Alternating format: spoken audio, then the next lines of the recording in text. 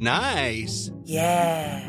What you're hearing are the sounds of people everywhere putting on Bombas socks, underwear, and T-shirts made from absurdly soft materials that feel like plush clouds. Yeah, that plush. And the best part? For every item you purchase, Bombas donates another to someone facing homelessness. Bombas. Big comfort for everyone. Go to bombas.com/ACAST and use code ACAST for 20% off your first purchase. That's bombas.com/ACAST. Code ACAST. This is Carrie Antholis, your host of Jury Duty, The Trial of Robert Durst. Before we begin today's episode, I want to let you know that we're going to be renaming Jury Duty, The Trial of Robert Durst into simply Jury Duty. And that's because in the coming weeks we will announce that the third season of our series will cover an entirely new trial as it happens. For more information on that, make sure that you're subscribed to this feed so you get the up-to-date information. And you can also check us out at crimestory.com. Welcome to Jury Duty, The Trial of Robert Durst. I'm your host, Carrie Antholis.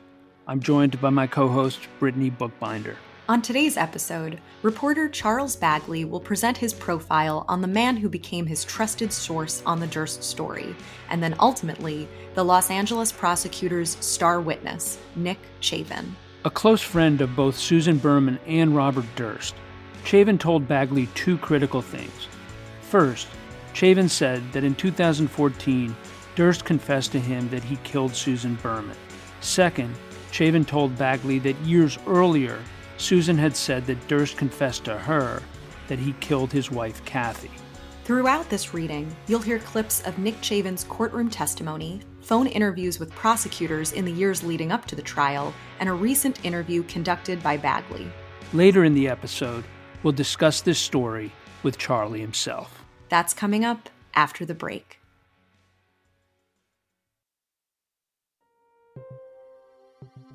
I first met Nick Chavin 21 years ago when I started chasing Robert Durst, the heir apparent to a vast real estate empire, who would ultimately become the subject of criminal investigations in 3 states over a span of 40 years. Chavin was a veteran of the New York real estate scene with a dry sense of humor and a keen sense of the absurd. His ribald stories were hilarious. He never seemed to dodge my questions. Rather, he would puzzle out his answer as we spoke. He had no head for dates and an occasional tendency to undermine his own credibility, as he did when he later testified, jokingly, that he lied at times. After all, he was in the real estate advertising business.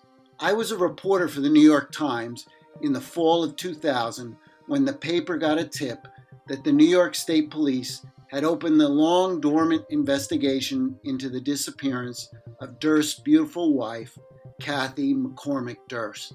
I had covered the intersection of politics and real estate for years, and Chavin had worked with many of the city's most prominent developers. Over the years, we got to know one another. I talked many a time to his wife Terry and saw him play guitar and sing at B.B. King's Blues Club on the Deuce. That's 42nd Street. I valued his insights because he knew Durst's father, Seymour. He saw their father-son interactions. So many false or half-baked stories swirled around Durst that I often used him as a sounding board when I learned a new piece of information. Even when we disagreed, I never thought he was being deceptive. Chavin was close to Durst and to their mutual friend, Susan Berman. He was adamant. Bobby did not kill Kathy. I watched Bobby berserk with anxiety about not knowing what happened. Chavin told me at the time he loved Kathy in a way that was so pure. Still, Chavin urged me to talk to Berman, who had introduced the two men to one another. Susan was the one person he confided in the most, he told me. But then he said something that floored me. Susan's convinced Bobby killed Kathy, Chavin said. Susan said to me specifically that Bob killed Kathy, and I said no, he didn't, and she said yes, he did, and we argued about that, and she said, we love both of them, Kathy's gone, we love Bob, we need to protect him. Bob killed Kathy. I said, how do you know? She said, he told me. What? In the next breath, he added, but I didn't believe her. Susan Berman will be sensational, but what you want are the facts. My relationship with Bob was very close, and I couldn't believe that he would have committed a crime like that. I just couldn't believe it.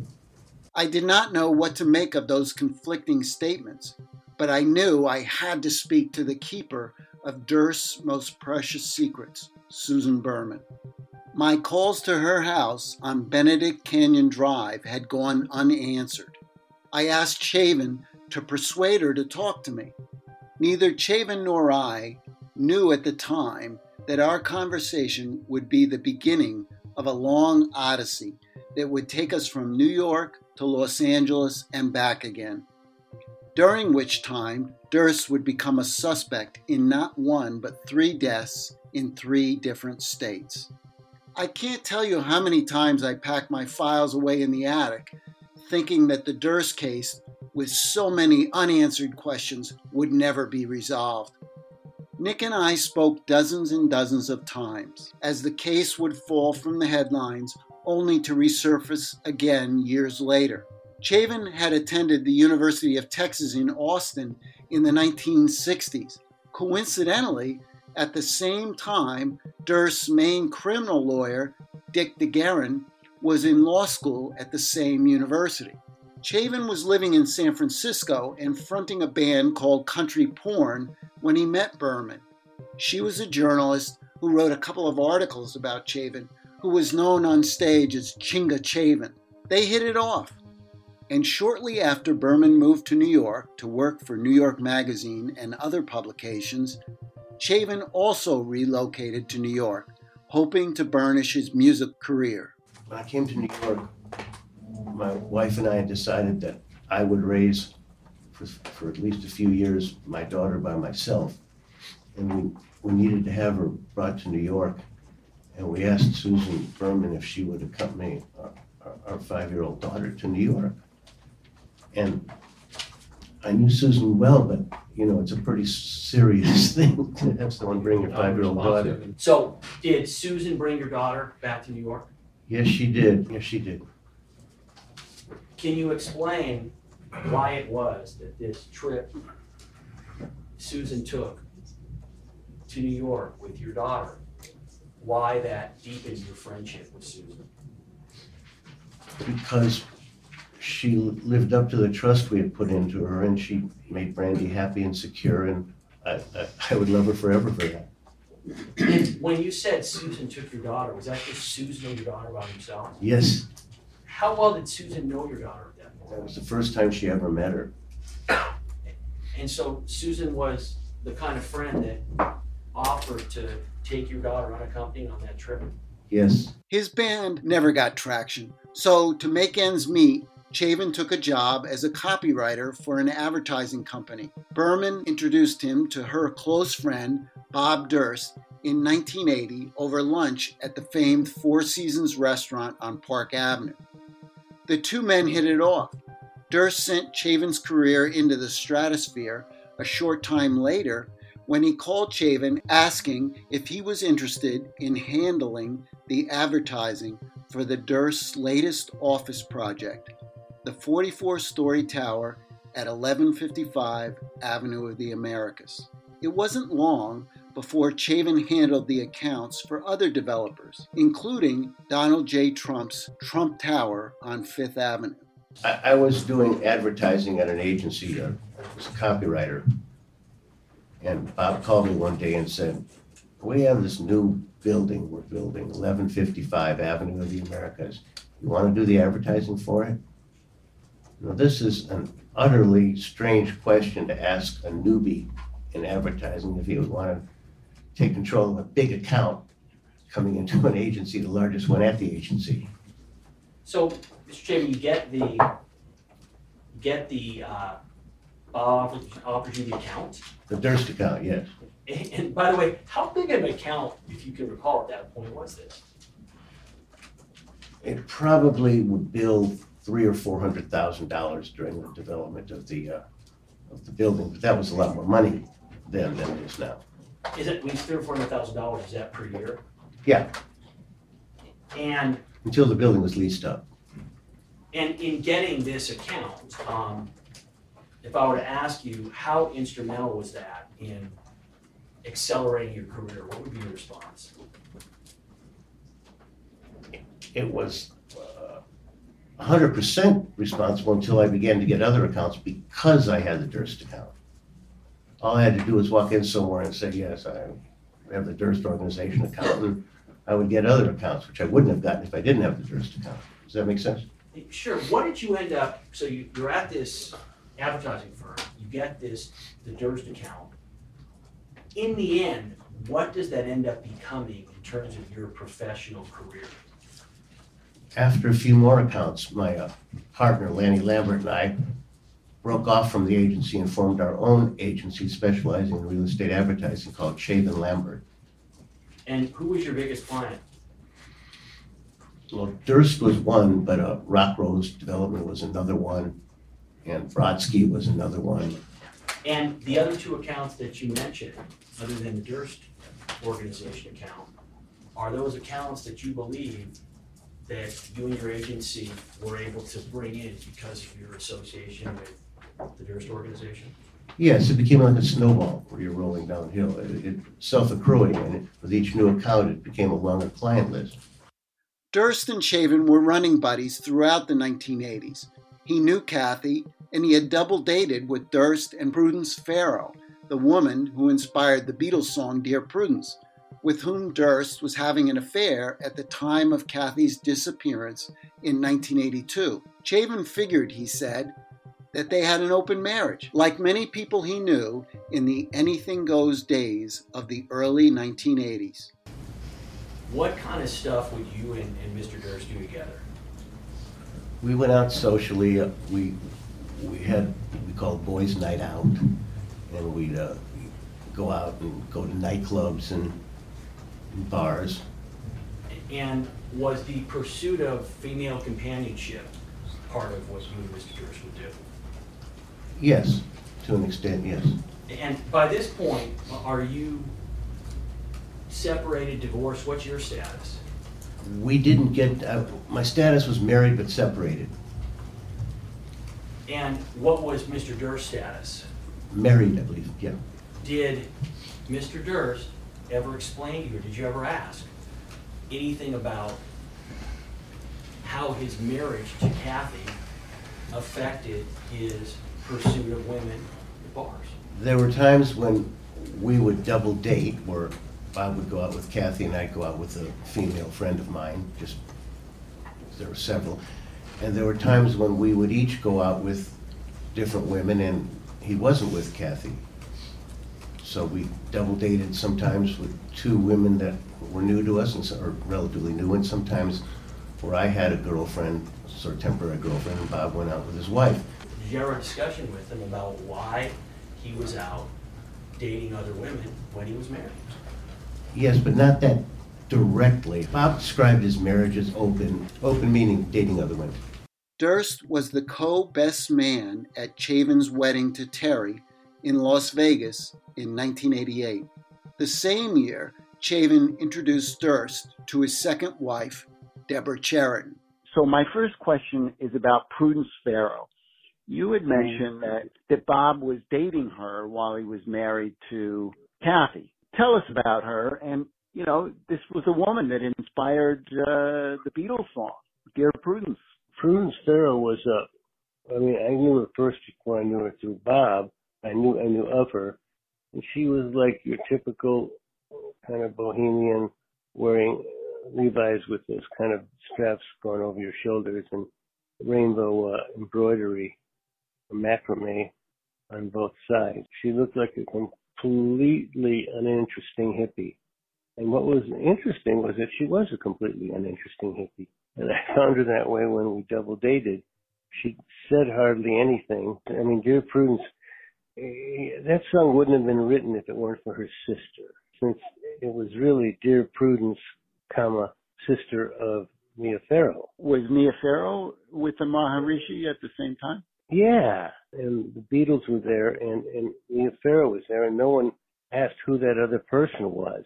And interestingly enough, she coattailed in on the fame of the Beatles, and her sister really didn't want to. Tell me about how she and Bob interacted, because Bob has said that he was really taken with her. I'm going to sound real cynical with this, but I just never saw that. I saw him much more taken with other people that he went out with. He would never have said that before the Jinx. He was taken with the Beatles having written the song, and he was taken with Beatles fame. I mean, she really didn't say, I don't think she said 10 words when we went out on a date. I had frequently interviewed both Durst's father, Seymour, and his younger brother, Douglas, who had been anointed to take over the family business instead of Bob. The first story I wrote about Bob Durst with my colleague Kevin Flynn was published November 11th, 2000. Until then, I didn't know anything about Robert or his wife. As the oldest son of Seymour, Durst was initially considered to be the heir apparent of the family's real estate empire. But by the late 1980s, his erratic behavior prompted his father and uncle to reconsider. In the early 1990s, Seymour decided that Bob's younger brother Douglas would take over. Bob has been estranged from his family ever since. Flynn and I were fascinated by the circumstances surrounding the disappearance of his wife Kathy 4 months before she would have graduated medical school. The lies Durst told as to his whereabouts when his wife vanished, and the powerful Durst family, which owned a dozen skyscrapers in Manhattan. At Chavin's urging, I was eager to speak to Berman, but Flynn and I thought the story would probably die once again because the authorities did not have any more evidence in 2000 than they did in 1982. There was no body. There was not even an official crime scene. Less than 2 months later, on January 5th, 2001, I was thumbing through the New York Daily News when I found a story at the bottom of page 8 that made my head spin. Mobster's kin killed. Writer was daughter of Bugsy's partner. Berman, whose father, Davy the Jew Berman, had been a gangster and a partner of Bugsy Siegel's in the mob-financed Flamingo Hotel, Las Vegas, had been found by police dead of a gunshot wound on December 23rd. Her death had gotten lost in the tumult of the holidays. I shot up out of my chair and called Chavin. "Nick," I shouted, "Susan's dead." "Did you talk to her?" he asked. At the same time, I demanded, had he asked her to call me? The answer was no on both counts. All right, I want to now go back to Susan Berman's death. To remember how it was that you heard about it. Oh, yes, I do. There was a time when a reporter from the New York Times,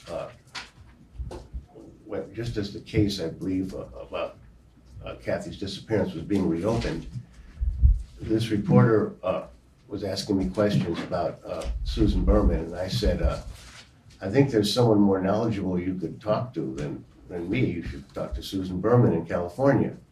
I said, okay. Then a few days later, I got a phone call in the morning getting out of the cab at work, and it was the reporter. Am I supposed to mention his name? Yes. Charles Bagley. He said, "Did you see the paper this morning?" I said, "No." And he said, "Susan Berman has been murdered." And then he proceeded to say that this was a television show. It would seem too predictable and ridiculous. Mr. Bagley, I believe, is present again today, reporting. He is. All right, record shall so reflect. I believe the conversation was something like, in a poorly written TV show, the reporter would ask about someone, he'd be given a number and a name, and then the next day they're murdered. Days later, Nick and I made plans to attend Berman's February 1 memorial service at the Writers Guild Auditorium in Beverly Hills. The organizers of the memorial were hoping that Durst, who was staying at a nearby hotel in Santa Monica, would attend if reporters were kept out of the service. My plan was to walk in with Chavin like I belonged there, but in the lobby we ran into Sarah Kaufman, who was like a son to Berman. He embraced Chavin and then turned to me. After I told him I was a reporter, he asked me politely to wait outside. Did you go to Susan's memoriam? Yes, And did that take place approximately February 1st, 2001? I believe so, yes. And do you recall having a conversation with Julie Smith at that time? Yes, I do. And do you recall the nature of that conversation with Julie Smith? It was approximately the same. Well, I related to her the conversations, plural, that I'd had with Susan. Susan. Does that mean you told Julie Smith what Susan Berman had told you about Kathy? Yes. Chavin, however, was by no means convinced that Durst was a killer. I flew back to New York without writing an article. I had interviewed Berman's friends and relatives and LAPD detectives who offered up several suspects, including the landlady who tried to evict Berman from her house, geriatric mob cronies of Berman's father, and briefly, Berman's manager, but not Bob Durst. Bobby loved Susie. Susie loved Bobby, they responded, like a Greek chorus to my questions. What was there to write about? Back in New York, the new investigation into Kathy's disappearance by State Police investigator Joe Becerra and the Westchester County District Attorney continued, turning up new suspicions about Durst, but little by way of evidence. Our heads nearly exploded 9 months later when we heard that Bob Durst had been arrested in Galveston, Texas, for the shooting and dismemberment of a neighbor, Morris Black. Durst had gone into hiding in Galveston, where he posed as a mute woman who escaped the investigation back home. Durst said he befriended Black, who lived across the hall from him in a rooming house. Durst claimed that the two men had wrestled over Durst's handgun.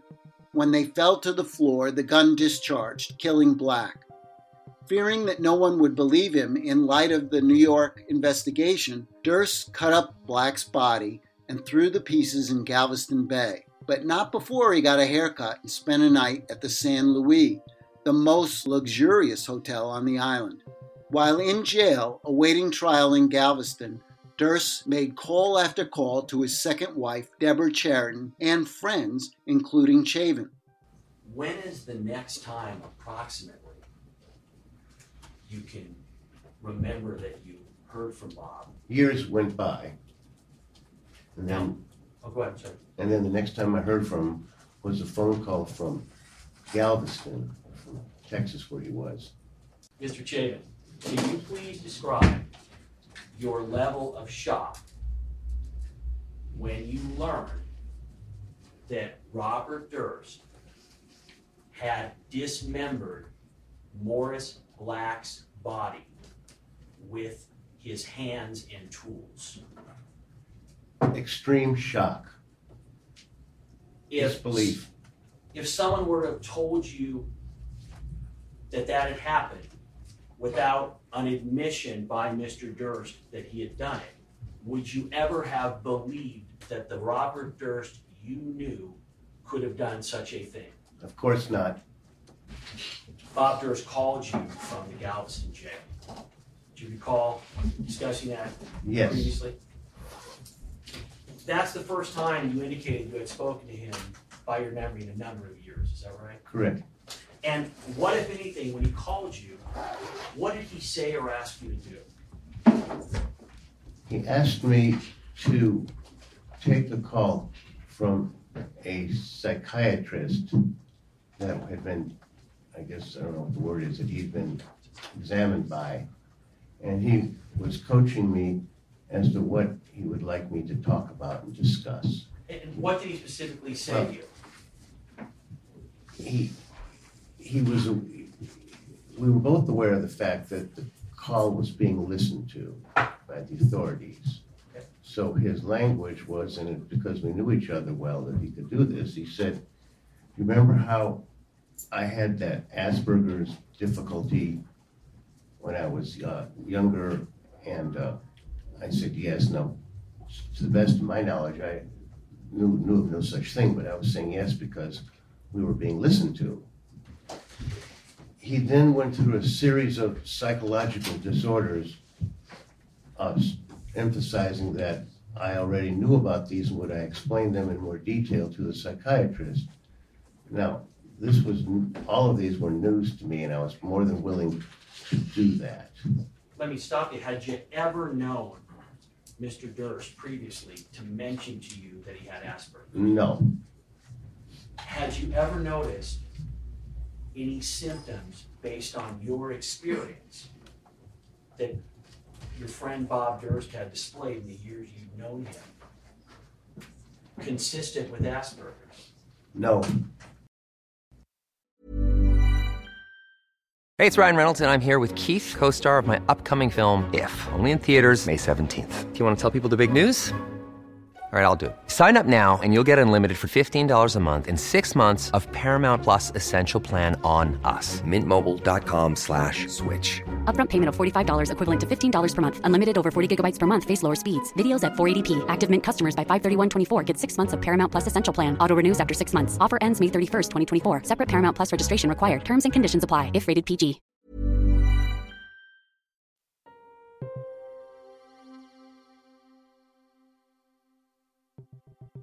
At the trial in Galveston, Durst said he did not murder Black.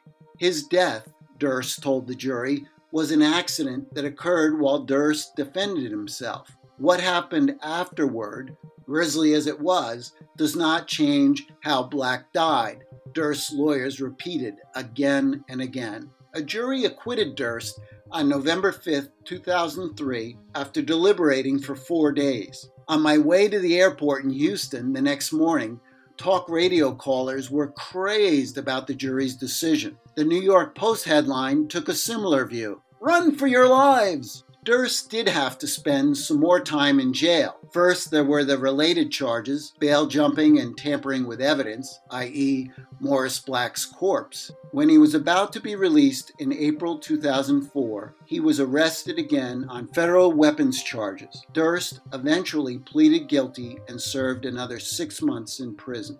He was later arrested for a parole violation when he showed up at the Galveston house where the shooting took place. While he finished off that sentence, Durst in 2006 settled a lawsuit he had filed against his brother and the family trust for a $65 million payday. Durst was at the center of 2 other cold cases, the disappearance of his wife Kathy and the murder of Susan Berman, that were gathering dust in New York and Los Angeles. But for his decision to start talking to journalists, it's likely that Durst would have been a free man, quietly flitting between homes in Texas, California, and New York. In November 2010, I took Chavin to the New York premiere of the movie All Good Things, starring Ryan Gosling and Kirsten Dunst. It was a fictionalized version of Durst's life and nonetheless implicated him in the deaths of 3 people. Durst had reached out to me through friends to say that after 10 years of trying, he finally agreed to meet with me for an interview. A month earlier, Durst had contacted the filmmakers, who arranged for a private screening of All Good Things. He liked it so much that he agreed to a lengthy interview that, at least initially, was planned as an extra for the movie's DVD. I wrote about Durst's reaction to the film in a story for The Times entitled, "That's Me on the Screen, but I still didn't do it." He said parts made me cry, although he did not appreciate that the film also suggested that he killed his beloved dog Igor. All in all, Durst concluded it was as reasonably accurate as anything out there. Chavin, on the other hand, told me that the movie did not properly portray the sometimes warm relationship between Bob and his father Seymour, who was played by the actor Frank Langella. Seymour had no resemblance to the hulking Langella, Chavin told me. You're describing a guy who doesn't seem to resemble the Seymour Durst that we saw in the movie All Good Things. It's an understatement. Frank Langella. He looked as much like Seymour Durst as the average linebacker on the Packers does. Seymour is a small, diminutive guy, and the character that they cast for Seymour was just not, this hoarding guy with suitcases full of money. I mean, that's a joke. I mean, Seymour was anything but greedy. He just wasn't greedy, and he cared about things. My best memory of him was there was a Boy Scout assembly, and they were honoring a few people in the business community, and one of them was Seymour, and he was in uniform, Boy Scout uniform, with shorts and one of those Smokey the Bear hats and a whistle. Oh, really? He looked terrific. He was very proud of being honored by the Boy Scouts, very proud. He had a sense of community that you just don't see because it never gets publicity or notoriety. His sense of community was really awe-inspiring. This was important to Chavin because his life was so intertwined with the Dursts, even after Bob stopped returning calls from him in the early 1990s. Chavin had worked on and off for Seymour and the Durst organization, while his wife Terry, a real estate agent, did 2 separate stints with a company owned by Bob's second wife, Deborah Cheriton. Seymour Durst, I know that when you met Bob, he sort of helped launch your career when he offered to let you and your firm do the advertising for their new skyscraper. Yes, he did, and it was interesting, but he did it with a sort of half of his mouth being disdainful of all advertising. He described what I did to my face as bullshit stuff. I said, "You're right," he said it to my face. And he meant, in terms of the real things being assemblage of property, architectural drawings, how much the cost of stone was, how much each thing was, certainly no one gave a flying fuck about advertising, least of all him. On November 5th, 2014, an excited Chavin called me to say that he had reunited with Bob. Although Chavin had been shocked by Durst's bloody dismemberment of Morris Black, he still harbored some affection for his old friend. Bob gave him a key to his 5-story townhouse at 218 Lenox Avenue in the Morris Park section of Harlem. Terry Chavin had served as his broker when he bought the property in 2011. Bob also urged Chavin to sit down with Andrew Jarecki, whose interviews of Durst had morphed into The Jinx, The Life and Deaths of Robert Durst, a 6-part HBO documentary that was scheduled to air in February 2015. But on December 1, Jarecki sent an email to both Chavin and Durst expressing his frustration that Chavin refused to cooperate. "I have said ad nauseum that having Nick in the film is important," Jarecki wrote. "We absolutely need people who love Bob and have known him for a long time. So this is a real issue for me in the film." In early December, Chavin called again to tell me that he was having dinner on December 10th with Durst at the Oyster Bar in Grand Central Terminal. "Bob wants to talk about Susie and Kathy," he said. The dinner had another purpose, to celebrate what Bob anticipated would be his acquittal for trespassing at the home of his brother Douglas and other members of the Durst family. The dinner, however, was postponed because Bob's bench trial went into a second day, though it did end, as Durst predicted, with an acquittal. The dinner to talk about Susie and Kathy took place shortly after the bench trial at Barrowine, a bistro at Lenox Avenue and 120th Street, a couple doors south of Durst's Harlem home. But it would be months before Chavin told me what happened. His silence convinced me that something momentous had occurred. In the meantime, on December 19th, Durst sent Chavin an angry email. "I asked you to do one thing, meet with Jarecki. You asked me to do one thing, use my apartment. I thought you had done what I asked, and I did what you asked. Recently, I found out that you never met with Jarecki. As you know, I have put up with that kind of shit most of my life, but stopped after the murder trial." Durst ended the email with this: "I just had the key to 218 Lenox changed. If you meet with Jarecki, I will send it to you. This is what I mucho prefer." Chavin did not do the interview, but months later, Durst became a national sensation with the broadcast of The Jinx. Durst had given the filmmakers over 20 hours of interviews and unfettered access to 60 cartons of family photos, legal papers, credit card statements, and phone records. Why do you think Bob was so keen on having you be interviewed by Jarecki? So I think Bob wanted me to talk to Jarecki because he wanted someone that saw his point of view and was a friend of his to give that information to Jarecki. And your motivation ultimately for dodging Jarecki was what? I knew that for me to be associated in any way, Bob was going to be the kiss of death now because he was poison. It was not very toward to be doing anything with Bob Durst at that point.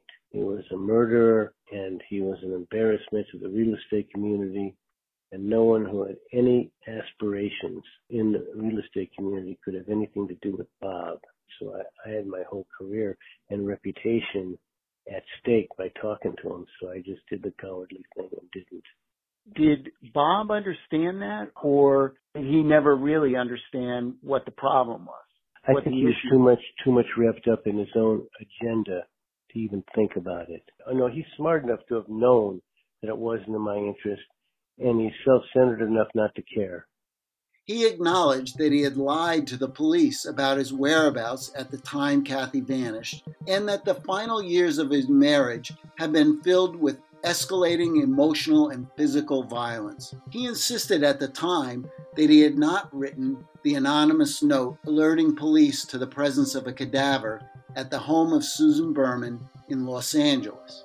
Although in 2019, he would finally concede that he was the author. Hours before the final episode of The Jinx aired, Durst was arrested in New Orleans on a murder warrant for shooting his confidant, Berman, in the back of the head.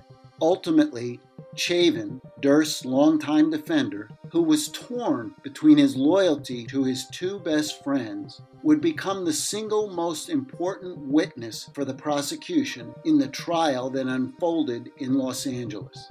Durst called Chavin from jail, quickly asking about the dinner the two men had at Barrowine and trying to get a feel for what Chavin would do with it. Chavin was non-committal, but he had already begun talking with Los Angeles Deputy District Attorney John Lewin. Still, it would take Lewin 7 months to persuade Chavin to rip off the Band-Aid and reveal what Durst had told him.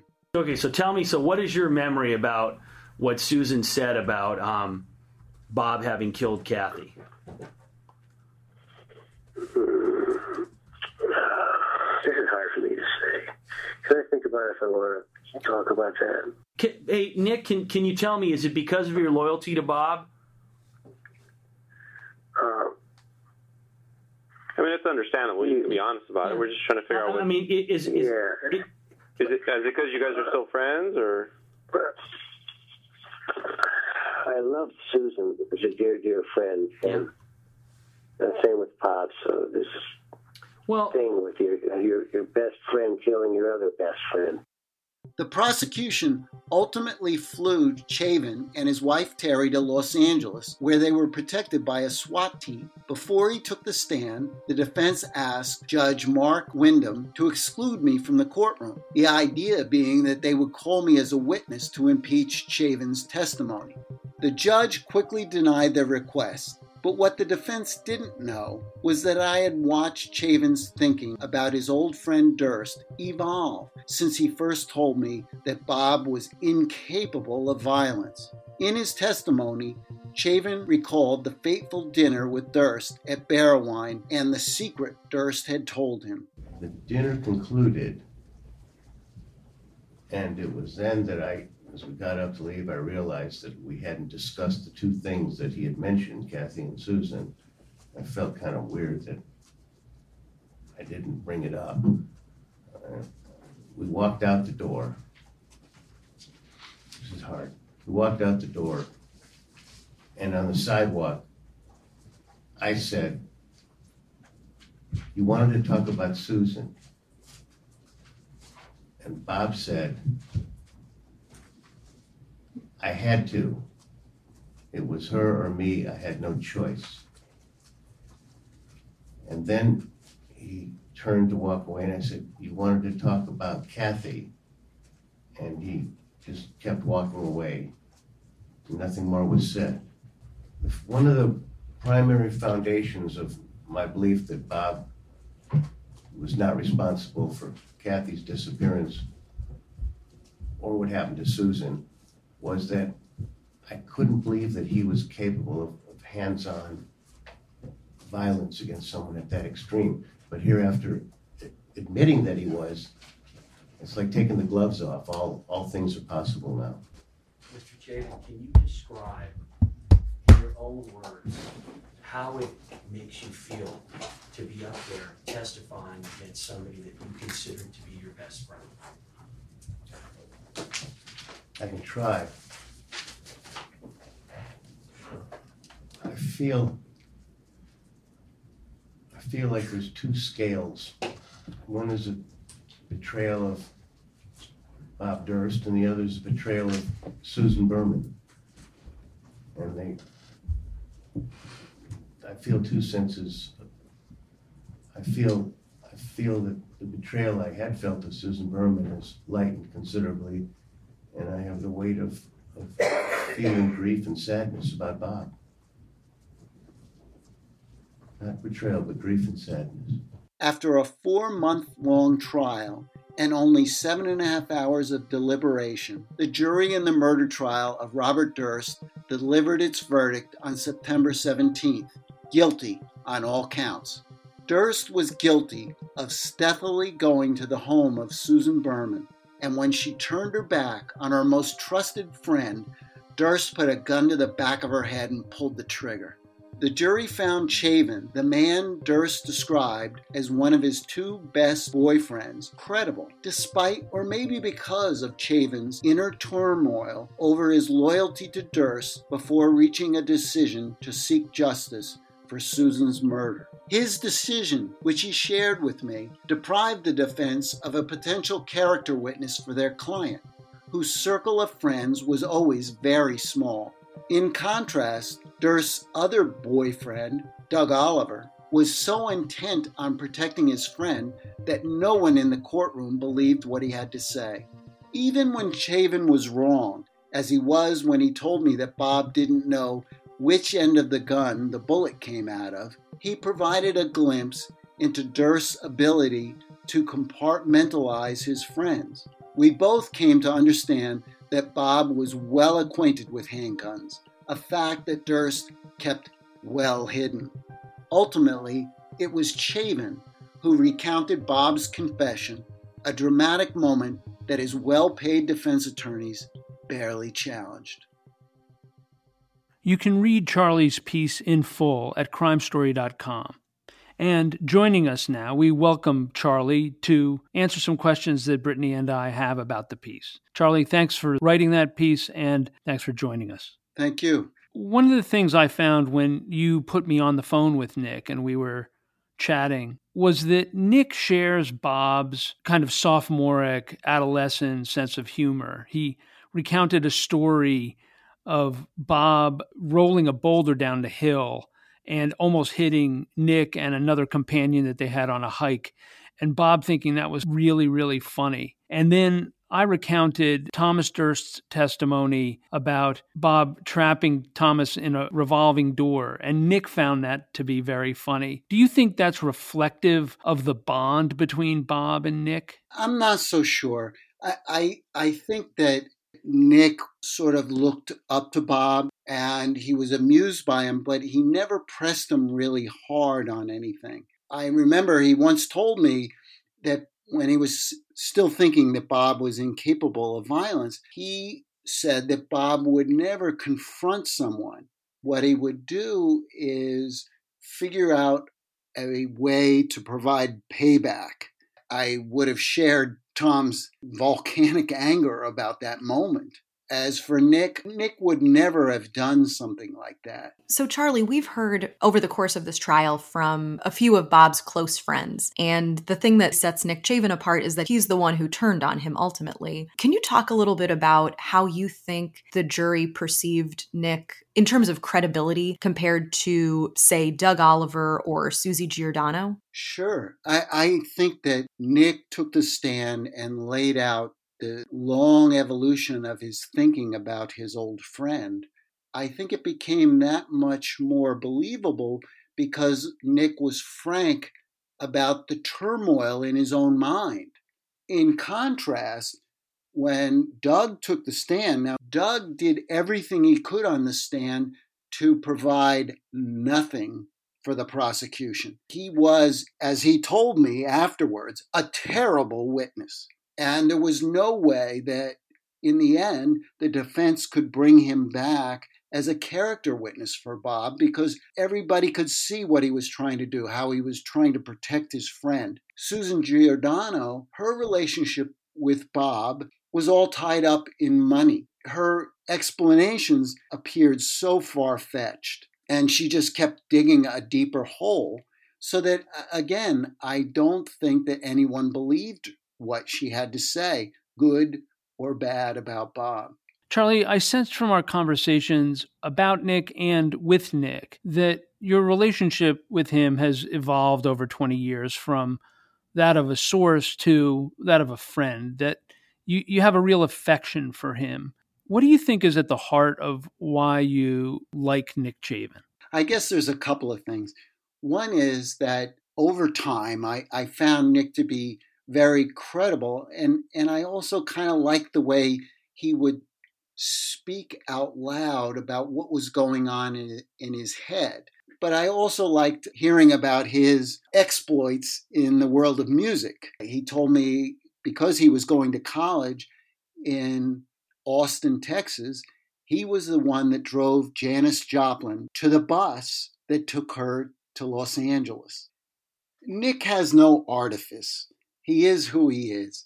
And he tells these stories and he has these observations on whether it's Durst or just anything in the world that are very amusing. And he is who he is. Charlie, I think that's a good place for us to leave it today. On Thursday of this week, Robert Durst will return to the courtroom for his sentencing hearing. We'll cover that hearing in an episode next week, so we hope you'll join us then. And again, thank you for listening to Jury Duty, the trial of Robert Durst.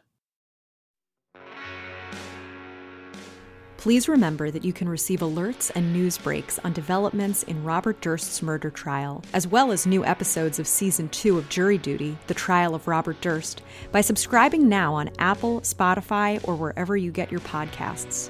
Again, if you want to refresh your memory on where the prosecution and defense are heading with their arguments in the trial, go back and re-listen to episodes from Season 1.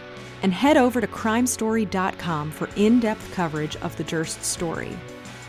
Jury Duty, The Trial of Robert Durst, is created and produced by Carrie Antholis. This episode was edited by yours truly, Brittany Bookbinder. It was co-produced by Alexis Notarbartolo and Brittany Bookbinder. Music was provided by Strike Audio.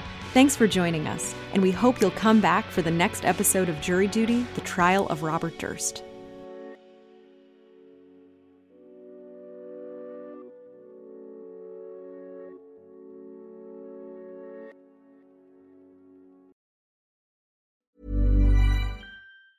Even when we're on a budget, we still deserve nice things.